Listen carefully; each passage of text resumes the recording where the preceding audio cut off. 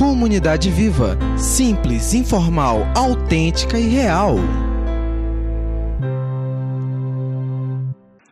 Pessoal, é muito bom estar aqui com vocês nessa manhã. É sempre um desafio enorme poder compartilhar um pouco aquilo que Deus tem falado aos nossos corações. Ao longo desse mês, as palestras, elas são ao redor daquilo que nós chamamos a Reforma Protestante. Inspirada na Reforma Protestante, os palestrantes, os pregadores trouxeram algumas aplicações para a nossa caminhada espiritual, para o nosso caminhar com Deus, para nosso exercício do cristianismo. Hoje, nós vamos continuar pensando a partir da Reforma Protestante, mas a grande ênfase será a mudança.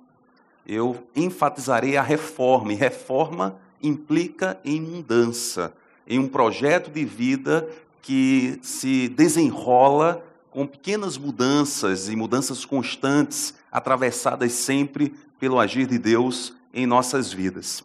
Todos nós já sabemos que esse ano nós comemoramos os 500 anos da Reforma Protestante.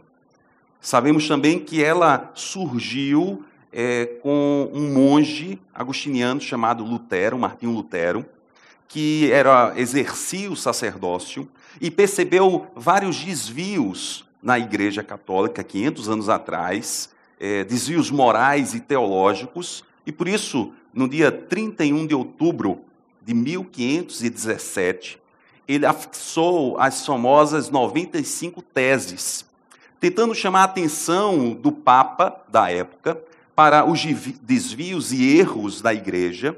Não tinha intenção de dividir a Igreja, não tinha a intenção de se separar da Igreja, mas o seu objetivo era chamando a atenção dos líderes da época espirituais que houvesse uma reforma na Igreja. Isso não ocorreu, e então esse fato, a fixação das 95 teses, é um fato que marca o início da Reforma Protestante. É claro que no mês de outubro, especialmente nesse ano, 2017, quando faz 500 anos da Reforma, é um chamamento muito especial para os cristãos oriundos da Reforma Protestante, os cristãos evangélicos espalhados no mundo inteiro. É um tempo muito especial para nos voltarmos para a história, para tentarmos entender um pouco as nossas origens, para entendermos um pouco os princípios da Reforma. Então, do ponto de vista histórico, esse ano é um ano muito especial. Mas eu acredito que a história protestante, a Reforma Protestante, embora tenha uma riqueza enorme numa perspectiva histórica, eu acredito que ela pode ter uma influência muito grande na nossa história pessoal, na nossa caminhada cristã, no exercício da nossa espiritualidade. Se não vejamos, primeiro, todos nós, sem exceção, somos pecadores. Há desvios em cada um de nós. A Bíblia nos diz, em Romanos 3:23, que todos pecaram e estão destituídos da glória de Deus. Não é exceção. Todos pecaram e fora estão da glória de Deus. Diante desse fato, nós podemos assumir algumas posturas. Nós podemos simplesmente ignorar esse fato. Dar de ombros. Não reconhecer que todos pecaram. Na época de Lutero, especialmente a liderança espiritual de sua época, dava de ombros. Não considerava o pecado que fazia parte do exercício espiritual das grandes lideranças espirituais da época de Lutero. Nós podemos nos conformar a esse fato. Reconhecer de fato que somos pecadores, mas nos conformamos, abraçamos isso é normal, faz parte da humanidade. Isso também acontecia na época do Lutero, especialmente em relação aos pobres, aos marginalizados, aqueles que não tinham muita esperança quanto à sua salvação e por isso se conformavam, talvez por ignorância, ou porque não tinham muita força, ou porque estavam realmente marginalizados, então estavam conformados com isso. Mas nós também podemos assumir uma outra postura, que é a postura de uma reforma, uma proposição de uma vida baseada no princípio da reforma.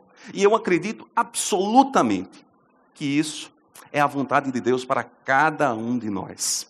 Há um texto que eu gosto demais, por demais, que, ao meu ver, tem uma conexão com o primeiro texto que eu trouxe, que é uma fala de Cristo Jesus no chamado Sermão do Monte. E esse é um texto muito mal compreendido. Disse Jesus: assim brilhe a luz de vocês diante dos homens, para que vejam as suas boas obras e glorifiquem ao vosso Pai que está nos céus. E glorifiquem ao vosso Pai que está nos céus. Eu digo que é um texto mal compreendido, porque muitos os que defendem a teologia da prosperidade utilizam esse texto dizendo: olha, assim brilha a luz de vocês diante dos homens. Nós somos feitos para brilhar. Nós somos feitos para chamar a atenção das pessoas. Nós somos feitos para ter riquezas. Nós somos feitos para alcançar coisas. Nós somos feitos para crescer. Mas não é isso que o texto está dizendo. O texto se utiliza de uma linguagem metafórica, a luz, que para a Bíblia a luz traz a ideia de santidade, traz a ideia do agir de Deus, traz a ideia do confronto com as trevas. E no ambiente de trevas, nós precisamos brilhar. E uma vez que brilhamos no ambiente de trevas, no ambiente de pecado, as pessoas que são tocadas por essa luz, elas olham a Deus e agradecem a Deus, porque algo especial está acontecendo, algo incrível está acontecendo, que é algo contrário às trevas. É o agir do Espírito, é a libertação que advém do Senhor, é o atuar de Deus sobre o mundo. Então, olhando para esses dois primeiros textos, nós entendemos todos pecaram, todos são nivelados pelo pecado. Aliás, nesse texto, o autor, inspirado pelo Espírito Santo, num versículo antes e depois disse: mas agora se manifestou uma justiça que provém de Deus, independente da lei, da qual testemunham a lei e os profetas. A justiça de Deus mediante a fé em Cristo Jesus para todos os que crerem. Não há distinção, pois todos pecaram e estão destituídos da glória de Deus, sendo justificados gratuitamente por sua graça, por meio da redenção que há em Cristo Jesus. Deixe-me relacionar um pouco esses dois textos. Somos pecadores, e nada que venhamos a fazer nos permitirá a salvação. Mas Deus, exercendo a sua justiça, nos dá Cristo Jesus, que nos permite salvação. E esse Cristo, que tem impactado a vida de milhares de pessoas ao longo da história, que tem atravessado a nossa existência, nos impulsiona, nos incomoda, nos propõe uma vida de reforma, que nos permitirá resplandecer a sua luz, e uma vez resplandecendo a sua luz, conduzindo outros homens e mulheres para olhar para Deus, glorificar a Deus e quererem ter uma relação com o Senhor. Percebem a conexão? Há um texto bíblico que não está aqui, e vocês não vão ler, mas que talvez captou essas duas ideias. Esse texto se encontra em Efésios, capítulo 2, versículo 8 a 9, que diz assim: pela graça sois salvos, mediante a fé. Isso não vem de vós, é dom de Deus. Não vem das obras, para que ninguém se glorie. E aí o apóstolo Paulo arremata: pois somos feitura de Deus. No original, obra-prima de Deus, para a realização das boas obras. Nós somos feituras de Deus para podermos apresentar as boas obras do Senhor. Portanto, biblicamente, nós enxergamos que é vontade de Deus que possamos dizer não à ignorância do pecado. Possamos dizer não ao conformismo ao pecado. E sim, a uma proposta de vida notadamente marcada pela reforma, pela transformação, aquilo que a Bíblia chama de santificação. Martinho Lutero, no seu contexto, há 500 anos atrás, optou por um posicionamento de reforma. Ele leu os evangelhos e, lendo os evangelhos, percebeu aquilo que Deus queria para a sua vida. E ele organizou didaticamente 5 princípios relevantes para a reforma protestante, princípios extremamente importantes, oriundos dos evangelhos, para a nossa vida, para o nosso cotidiano, para o exercício da nossa espiritualidade. Deixe-me citar esses princípios. O primeiro princípio foi sola scriptura, só a Escritura, uma fonte única da autoridade espiritual, a Bíblia, a palavra de Deus. Na época de Lutero, há 500 anos atrás, aliás, até o século XVI, o texto sagrado, nós só poderíamos ter acesso ao texto sagrado, ou em hebraico, se estivéssemos falando do Antigo Testamento, ou em grego, se estivermos falando do Novo Testamento, ou em grego a Bíblia toda, na chamada tradução da Septuaginta, uma tradução grega, ou tudo em latim, na chamada tradução Vulgata Latina. Ou seja, só os especializados, só os teólogos, só os conhecedores da lei tinham acesso às Escrituras Sagradas, mais ninguém. Todos estavam debaixo da ignorância do texto sagrado. Lutero, então, afirma só a Escritura é a nossa referência de autoridade. E ele faz algo que foi incrível. Ele traduziu o texto sagrado para o vernáculo, para a língua alemã, a sua língua, para que o povo, para que as pessoas tivessem acesso às Escrituras, para que não houvesse mais uma barreira em relação ao conhecimento daquilo que Deus queria para o seu povo. Atualmente, nós não temos mais esse tipo de barreira. São várias as traduções em português, são vários os comentaristas do texto sagrado, mas nós temos outras barreiras. Por exemplo, nós temos a barreira do tempo. Nós não temos mais tempo para parar e nos dedicarmos às Escrituras, para ruminarmos aquilo que Deus quer para cada um de nós, para nos determos sobre o texto sagrado, e precisamos romper essa barreira de tempo. Há a barreira do medo.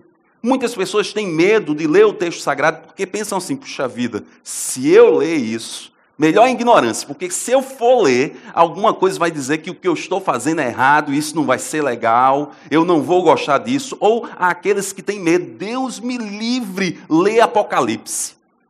Alguém já escutou alguém falando assim? Apocalipse não, Deus me livre. Mas o texto sagrado foi feito para nós lermos. E o que tem no texto é uma boa nova para cada um de nós. Há alguns que enfrentam a barreira do relativismo, que olham o texto sagrado como se fosse um discurso, no meio de tantos outros discursos, no mesmo nível de autoridade. Esse é o relativismo dos dias atuais. Nós precisamos romper também essa barreira. Nós precisamos nos voltar para o texto sagrado, porque esse é um princípio muito importante. Só a Escritura. A Escritura é a palavra de Deus.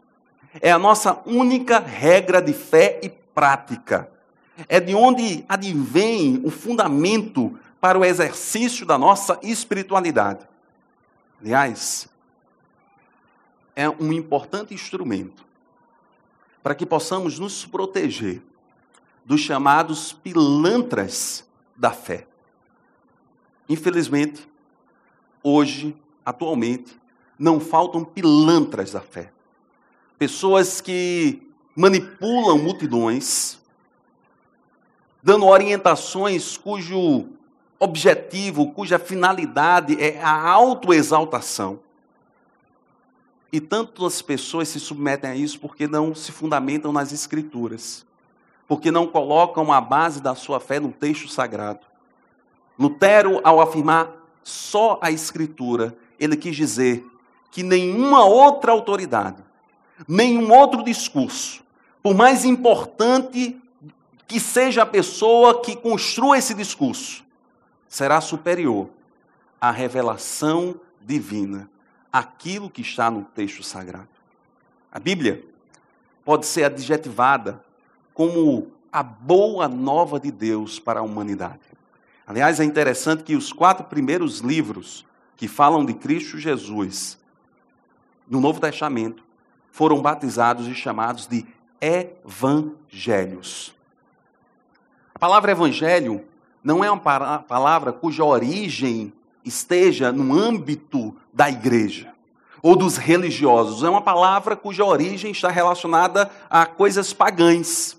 Na época de Jesus, nós tínhamos o Império Romano que estava em expansão, e toda vez que o Império Romano em expansão submetia algum país, submetia alguma região, um arauto vinha de lá. Esse arauto era chamado o evangelista, e ele voltava para Roma para anunciar o evangelho, isto é, uma boa nova capaz de marcar a história. O texto sagrado, nós podemos adjetivá-lo como evangelho, porque é no texto que encontramos uma boa nova capaz de marcar a história. É o texto que fala de Cristo Jesus, que dividiu a história. É o texto que fala das orientações de Deus, que é capaz de marcar a história de cada um de nós. Por isso, nas Escrituras, nós encontramos um mapa. E se estamos falando de reforma, nós encontramos o projeto para as nossas vidas. Certamente por isso, captando a importância das Escrituras, o salmista disse, no Salmo 119, 105, tua palavra é lâmpada que ilumina os meus passos e luz que clareia o meu caminho. A palavra de Deus deve ser praticada. Não é uma fonte de uma teoria espiritual, não deve ser fonte apenas de conhecimento teológico, mas deve ser uma fonte de orientação prática para o exercício da nossa vida cristã. Mas Lutero continua e apresenta outro princípio. O princípio é solo Christus, só Cristo. A nossa fé deve estar centrada em Cristo Jesus. Não em nós mesmos, não no outro, mas em Cristo Jesus. Eu sei. É meio estranho eu proferir uma palavra como essa, uma vez que vivemos um tempo em que não faltam pessoas que dizem, acredite em você mesmo, você pode, você consegue, tenha fé em si, você vai conseguir, você deve acreditar em você. Nós escutamos esse tipo de discurso o tempo todo, e eu não estou falando necessariamente contra esse discurso. Não estou.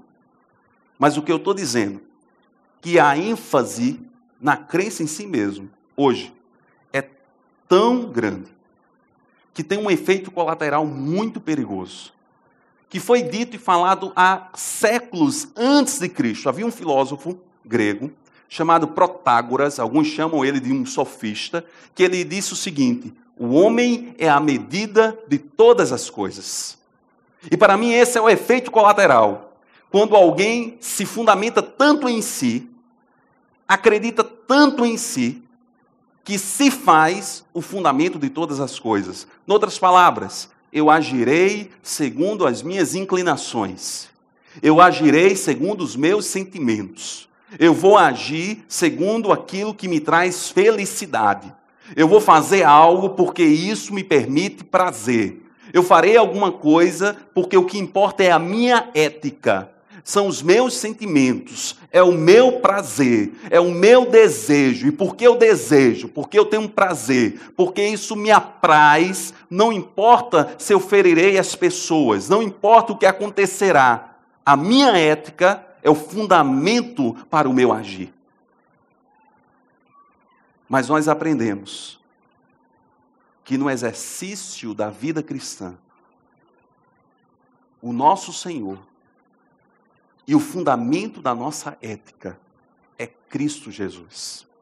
É nesse sentido que a nossa fé deve estar em Cristo Jesus. Porque nós devemos nos submeter a Cristo Jesus em todas as dimensões dos nossos relacionamentos. Conosco mesmo, com o próximo, na nossa família, no trabalho. Cristo Jesus deve ser o Senhor da nossa vida. Nas discussões políticas, Cristo Jesus deve ser o Senhor da nossa vida. No exercício, no nosso modus operandi, na direção, na rua, Cristo Jesus deve ser o Senhor da nossa vida. Lutero afirmou só Jesus, num contexto em que havia desvios da fé cristã, endossada por autoridades muito importantes. Mas mesmo assim ele afirmou, o nosso senhorio não deve ser em relação a essas autoridades, mas a Cristo Jesus. Isso é um grande desafio para cada um de nós, porque Jesus deve ser o nosso Senhor. E nos submetermos ao senhorio de Cristo significa olharmos para Jesus e tentarmos nos aproximar dele. Tentarmos nos parecermos um pouco com Cristo, ou a cada dia mais com o Senhor Jesus. Nós precisamos nos voltar para ele. Há um texto muito bonito, escrito pelo apóstolo Paulo em Filipenses, capítulo 2, a partir do versículo 5, que é um texto que os amantes da teologia da prosperidade não gostam. Ou eles gostariam se tivesse lá no texto apenas a primeira frase. O resto é complicado. A primeira é interessante. Diz o texto: seja a atitude de vocês a mesma de Cristo Jesus. Ponto. Aqui é o suficiente. Seja a atitude de vocês a mesma de Cristo Jesus. Digo eu, não o texto sagrado. Digo eu, não o texto sagrado. Seja a atitude de vocês a mesma de Cristo Jesus. Curem as pessoas. Sejam extraordinários. Façam coisas incríveis. Tenham autoridade. Tenham um relacionamento com um Pai tão grande que as pessoas vão se submeter a você. Mas o texto não diz isso. O texto diz que, embora sendo Deus, não se considerou que o ser igual a Deus era algo a que devia apegar-se, mas esvaziou-se a si mesmo, vindo a ser servo, tornando-se semelhante aos homens, e sendo encontrado em forma humana, humilhou-se a si mesmo e foi obediente até a morte e morte de cruz. Só Jesus. Ele deve ser o nosso Senhor. E porque nós queremos ser iguais a Ele, nós nos tornamos sensíveis ao próximo. Nós nos permitimos servir ao próximo.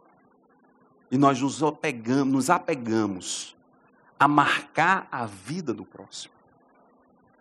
O foco não está em nós, está no próximo. O foco não está no nosso poder, na nossa autoridade, naquilo que fará com que as pessoas nos admirem. O foco está naquilo que Deus poderá fazer através de nós. Lutero, então, apresenta um outro princípio. E eu quero que vocês percebam, isso deve estar claro, que esses princípios foram construídos de maneira didática, porque, na verdade, no texto sagrado, os princípios estão ligados entre si.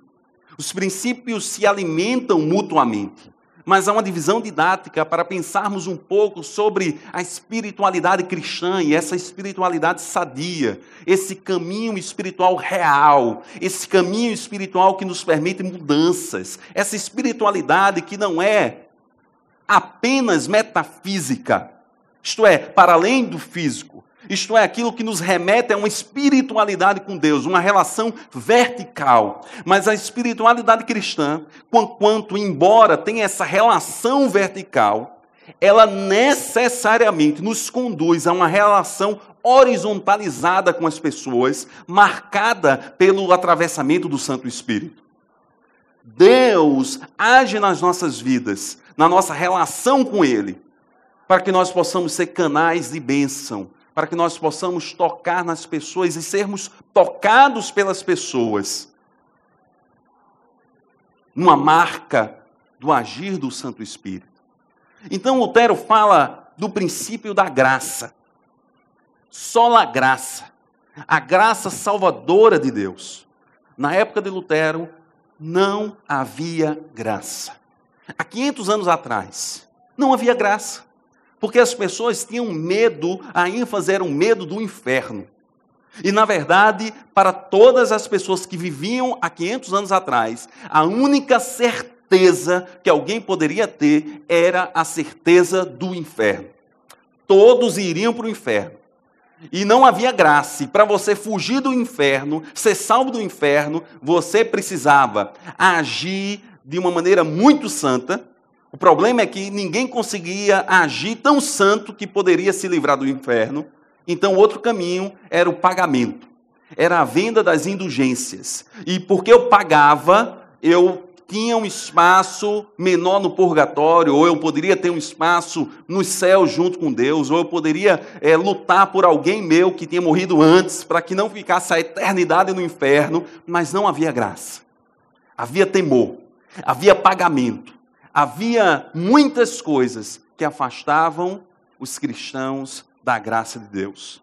Lutero, então, lendo o Novo Testamento, aquele homem que antes, e a história diz isso, tinha crises por medo da falta da graça de Deus. Aquele homem que se atemorizava quando pensava na justiça de Deus, e pensava a justiça de Deus como um juiz implacável, um juiz pronto a conduzir as pessoas para o inferno, coisa completamente contrária aos evangelhos, porque começamos a nossa reflexão lendo Romanos, que diz que a justiça de Deus é a entrega de Cristo Jesus para a salvação da humanidade pela graça.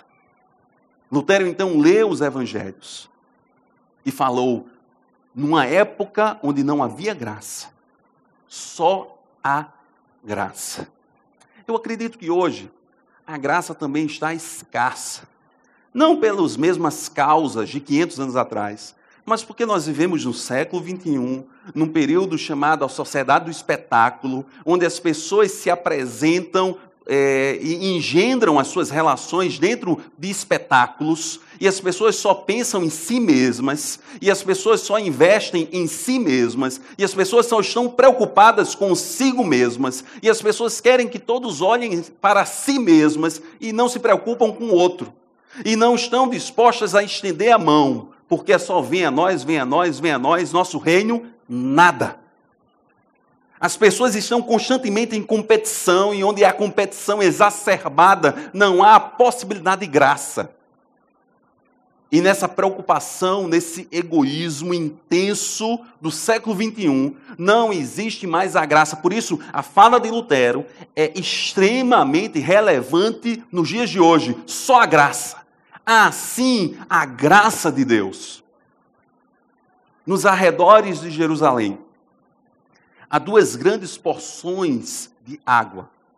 Nós encontramos o mar de Tiberíades, o lago de Genezaré, é a mesma porção de água, e há o Mar Morto.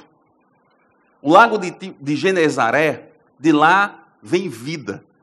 E durante milênios, o povo que viveu ao seu redor consegue a sua subsistência. Porque esse lago recebe água, esse lago doa água, esse lago doa vida, esse lago permite a subsistência do povo de Deus. O Mar Morto, ele só recebe, só recebe, só recebe. Ele não divide nada. E por isso é morto. Não há vida no Mar Morto. A grande questão, olhando para essas duas porções de água, é a pergunta: que tipo de porção de água eu sou? Como eu tenho conduzido a minha vida? Preocupado apenas comigo mesmo? Ou olhando para o meu próximo?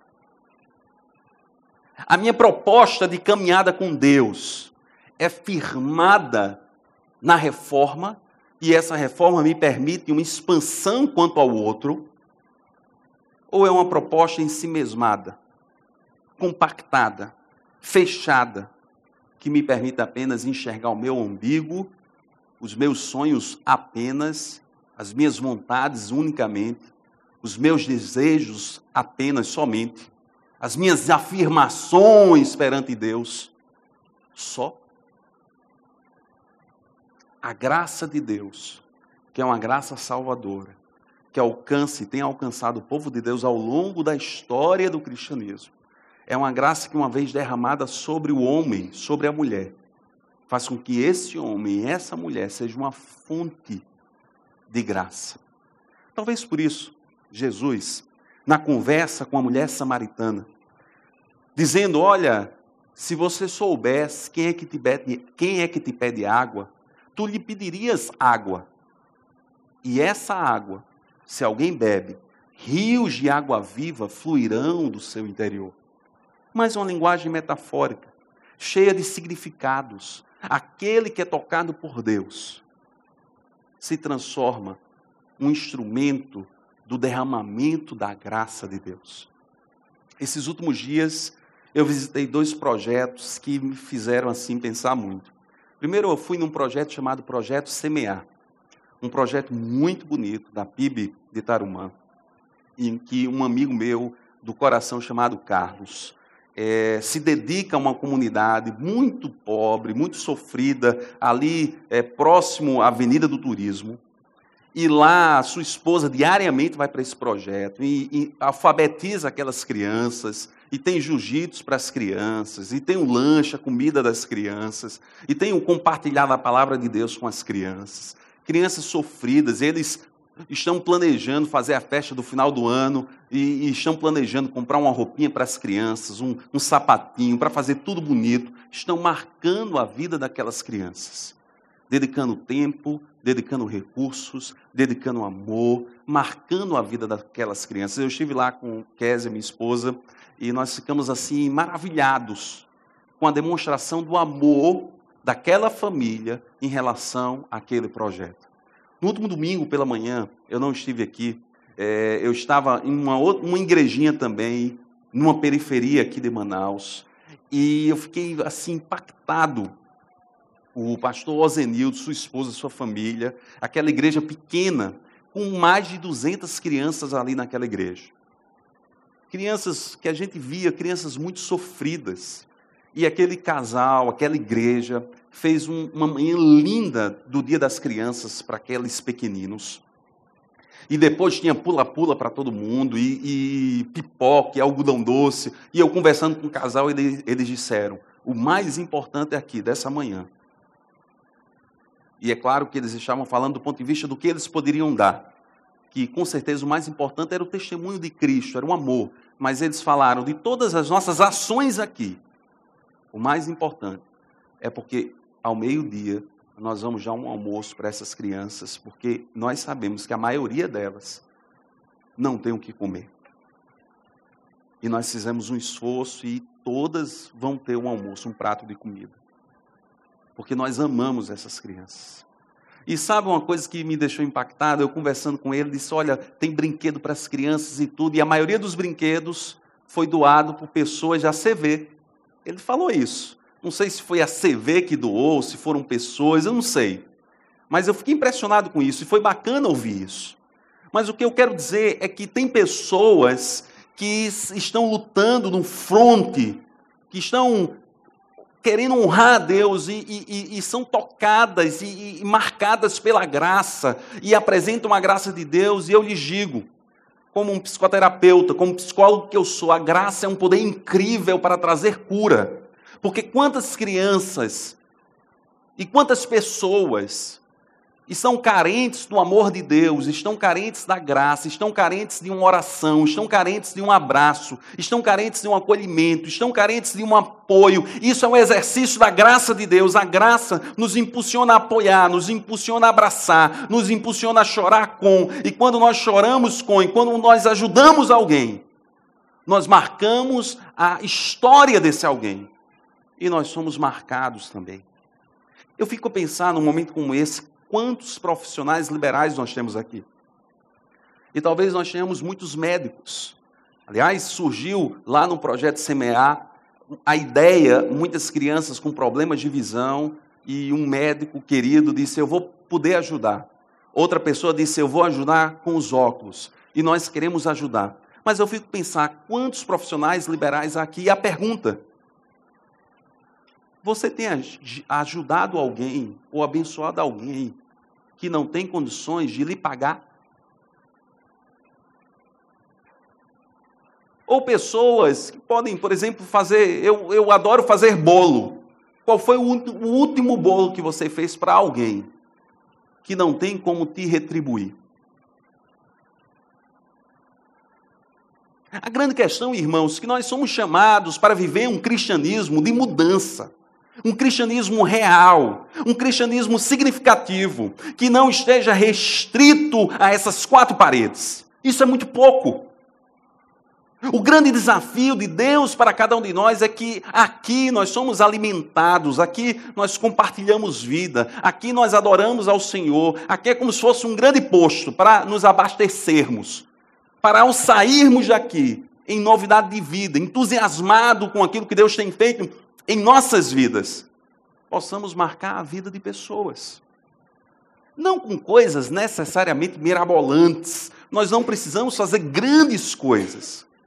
Precisamos apenas dizer: Deus, obrigado porque tua graça me alcançou. Então me dá estratégias, me dá oportunidades para viver a tua graça. E se a Igreja de Cristo se permite impregnar desse desejo de vida de graça, sem dúvida alguma, ambientes como esse serão muito mais saudáveis, nos conduzirão ainda mais a Deus. Quantos projetos sociais na nossa terra? Quantas oportunidades de exercer a graça? Nós precisamos exercer a graça. Nós precisamos viver aquilo para o qual Deus nos chamou. Lutero continua apresentando os seus princípios e diz: só a fé nos aproxima de Deus.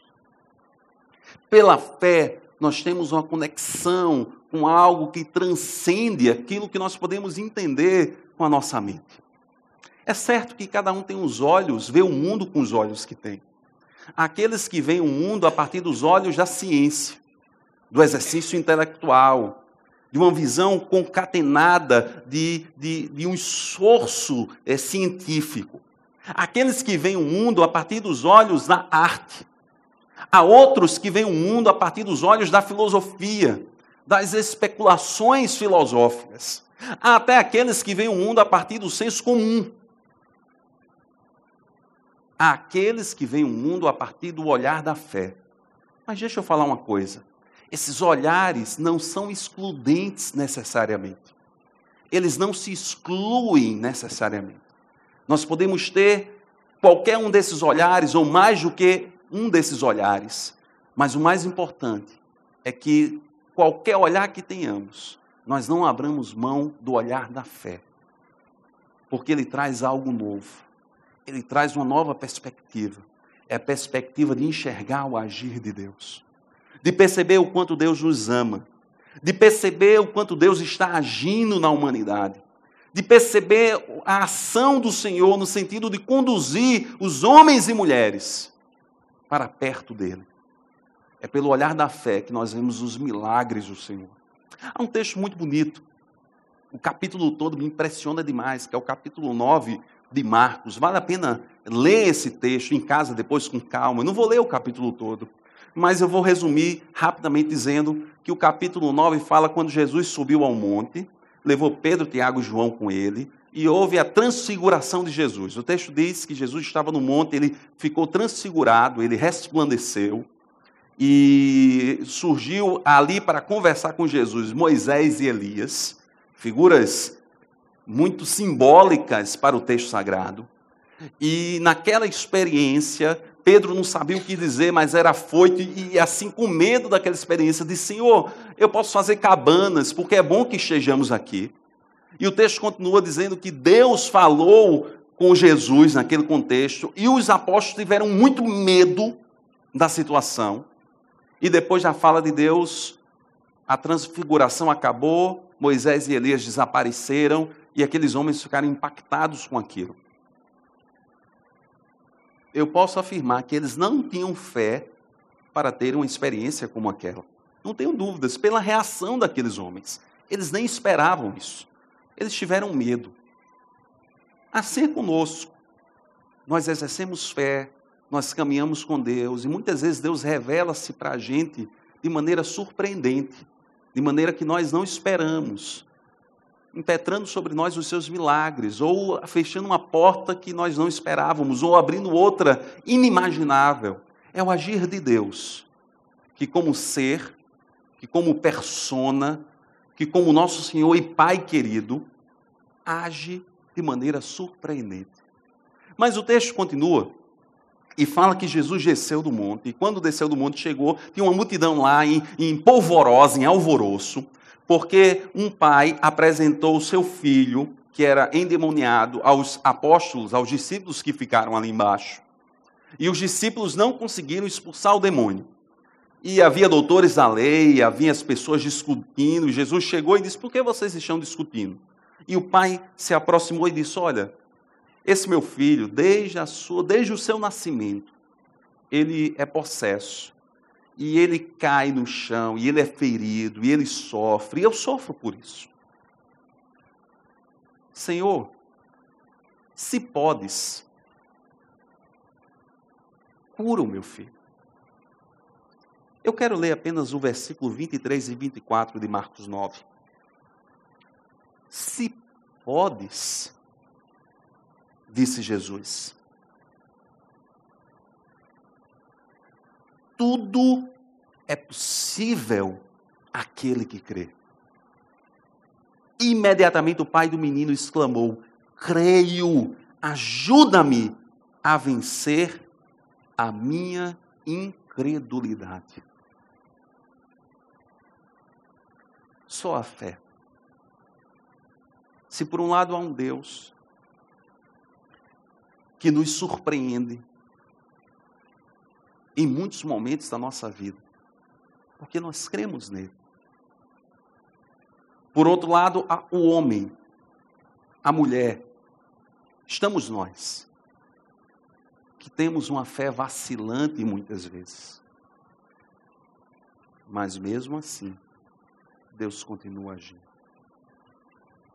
Sabe, na minha segunda experiência como pastor de uma igreja, cheguei numa igreja que estava passando por grandes dificuldades. E eu tive uma reunião muito dura, onde nós tentamos organizar os problemas que havia naquela comunidade de fé. E depois daquela reunião eu saí arrasado, pensando: meu Deus, não há como, é irresolúvel. Não há um problema muito grande, eu saí muito mal.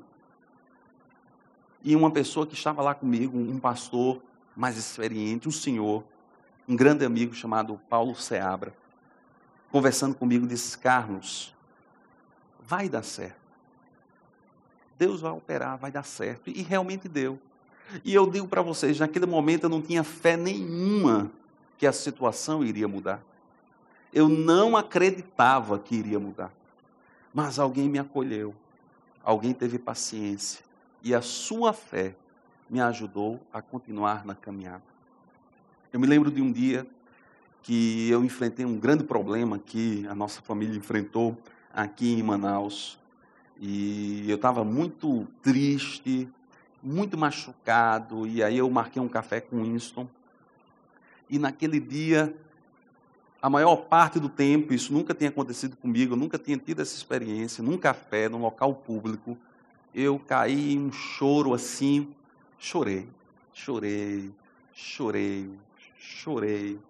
Eu estava arrasado. Um homem que teve um chamado para o ministério pastoral. Um homem que abriu mão da sua presença em família. Eu saí da minha cidade natal. Fui ser interno num seminário. Que acredita no chamado de Deus para a sua vida.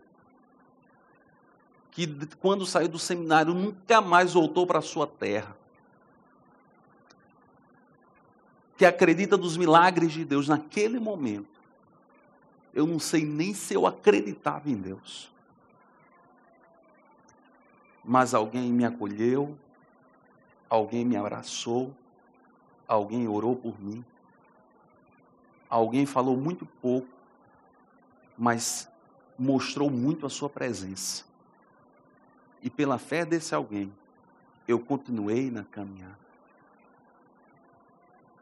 Quando nós olhamos para esse princípio só a fé, a ideia não é que tenhamos uma fé inabalável. A ideia não é que nós sejamos Um herói da fé. Aliás, quando a Bíblia fala dos heróis da fé, quando alguém tem a curiosidade de estudar a vida desses chamados heróis da fé, esses homens e essas mulheres eram pessoas frágeis, pessoas que tinham limitações, pessoas que em algum momento das suas vidas duvidaram, tiveram medo, ficaram abaladas pelas circunstâncias reais da sua vida, mas mesmo assim se mantiveram firmes. E quando não estavam firmes, outras pessoas se agregaram, se ajuntaram. Por isso, eu gosto muito dessa ideia bíblica das Escrituras Sagradas. Nós somos corpo de Cristo, nós somos povo de Deus. Não há caminhada solo na espiritualidade cristã. O cristianismo está sempre relacionado ao corpo. E no corpo, quando um sofre, todos sofrem. Quando um está abalado, todos afluem para dar um apoio, um suporte a este um. Para caminhar com este um, mesmo sem fé, estamos juntos. Aquele homem rasga o seu coração perante Deus e diz: Senhor, eu creio, ajuda-me na minha incredulidade. Ajuda-me na minha limitação. Ajuda-me, Senhor. Só pela fé nós podemos engendrar, construir uma vida baseada na reforma. Porque é olhando para Cristo, não para nós mesmos, mas é olhando para Cristo. Ó Deus, é tão difícil mudar, Senhor. Existem tantas coisas que atravancam a minha mudança. Existem tantas coisas que limitam o meu avanço.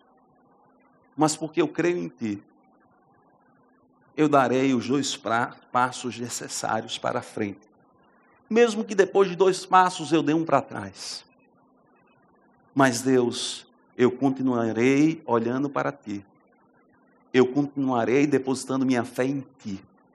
Eu continuarei acreditando, mantendo a esperança, trazendo ao meu coração aquilo que me dá esperança. A minha esperança está no Senhor, que tem operado e que haverá de continuar operando graciosamente sobre a minha vida. Lutero, então, termina apresentando o seu 5º princípio. Só lhe deu glória. A glória é de Deus. A glória está em Deus e apenas em Deus. Os estudantes aqui, os da área de humanas ou da área do direito, as pessoas que são formadas nessa área, certamente já ouviram falar de Montesquieu, e que ele construiu uma teoria da divisão dos poderes, né? É de onde se originam a divisão tradicional dos 3 poderes. Há uma fala dele muito interessante que diz o seguinte, eu vou ler, é uma citação. Tudo estaria perdido se o mesmo homem, ou o mesmo corpo dos principais, ou dos nobres, ou do povo, exercesse esses 3 poderes.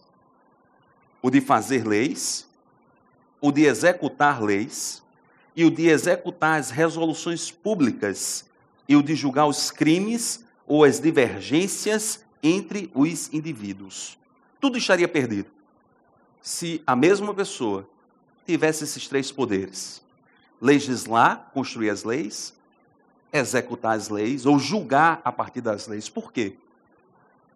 Porque pensando apenas em si mesmo, a grande ênfase seria a glória humana.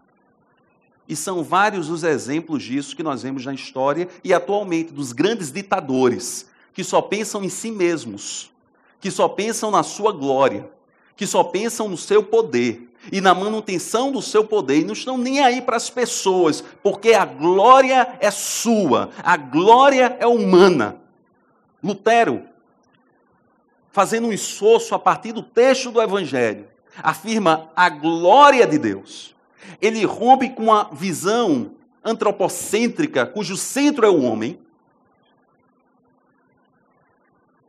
enxergada na sua prática, porque as coisas aconteciam em função da liderança religiosa da sua época. A ênfase não era Deus, a ênfase eram os desejos daquela liderança.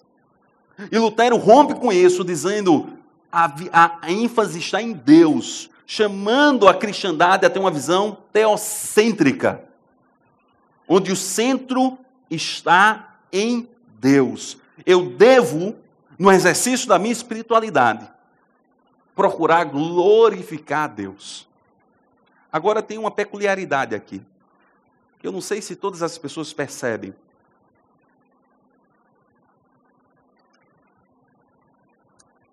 Eu vou procurar chamar a atenção para essa peculiaridade.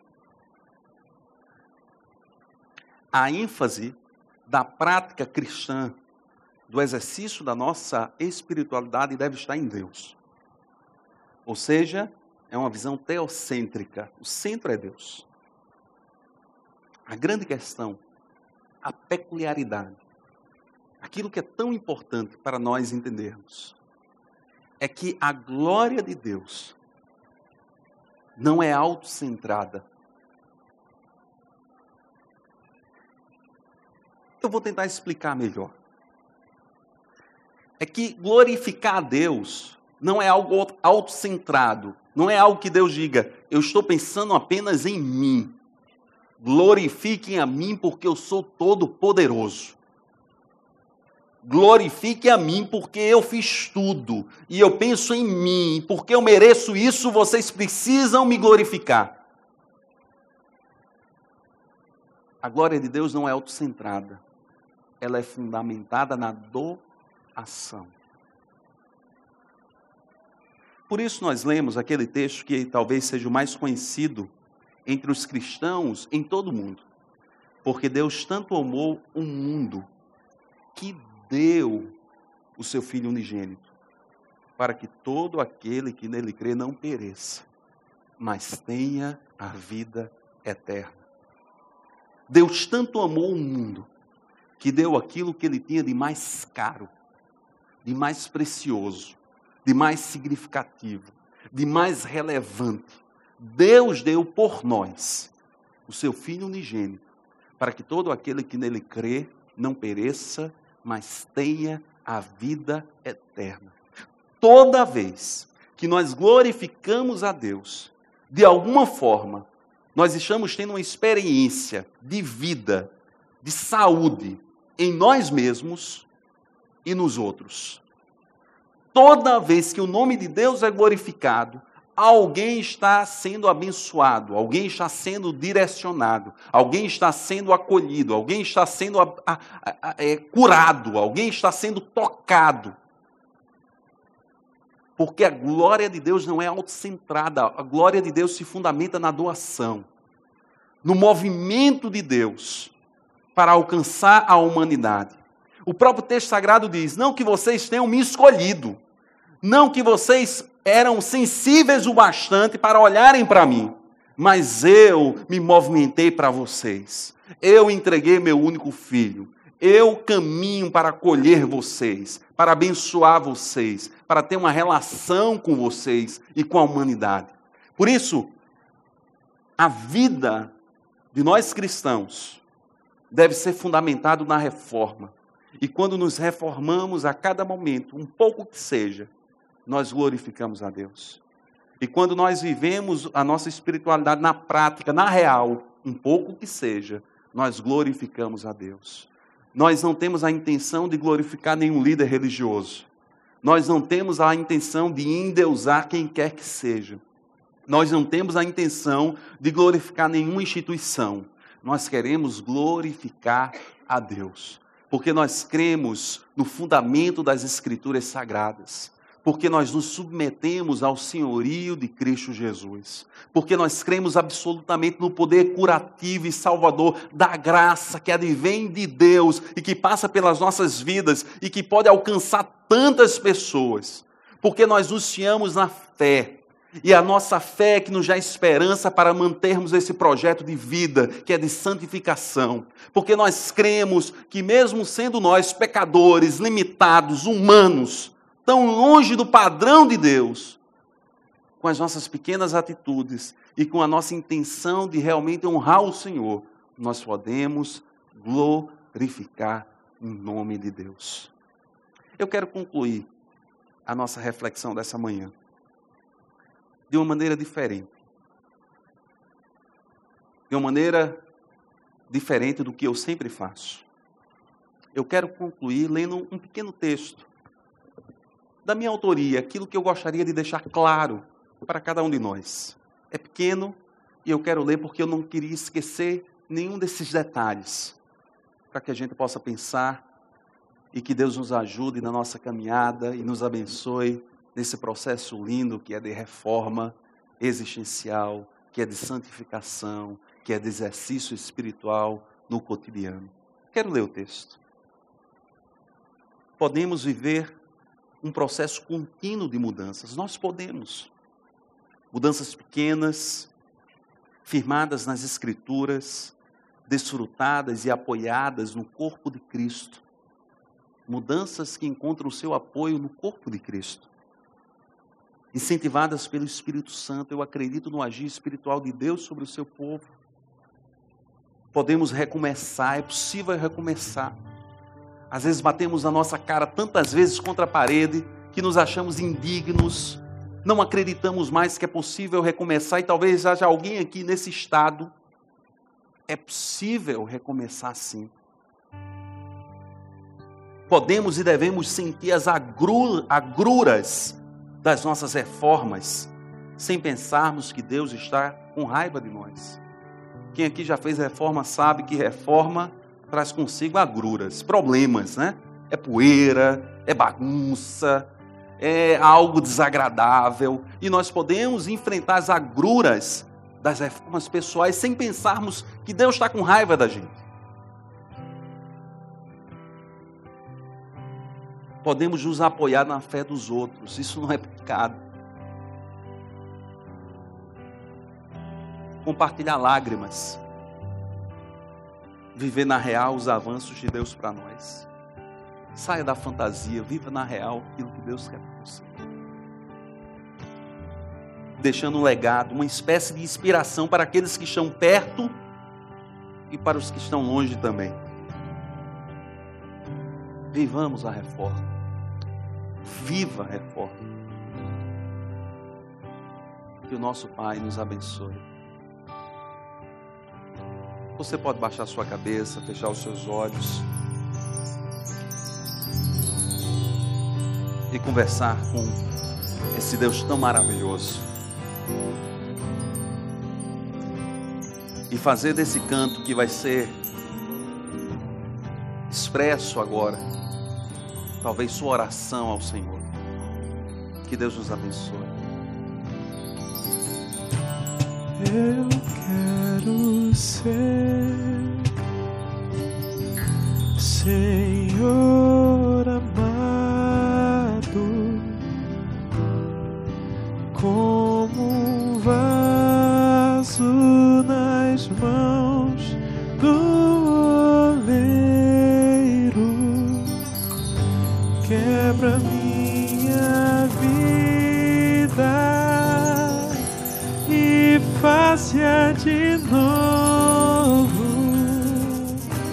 Eu quero ser, eu quero ser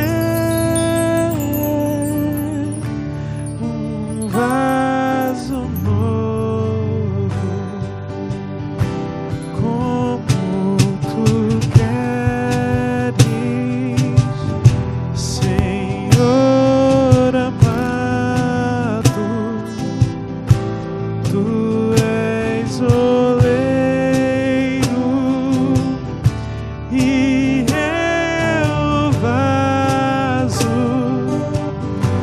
Quebra minha vida e faz-a de novo.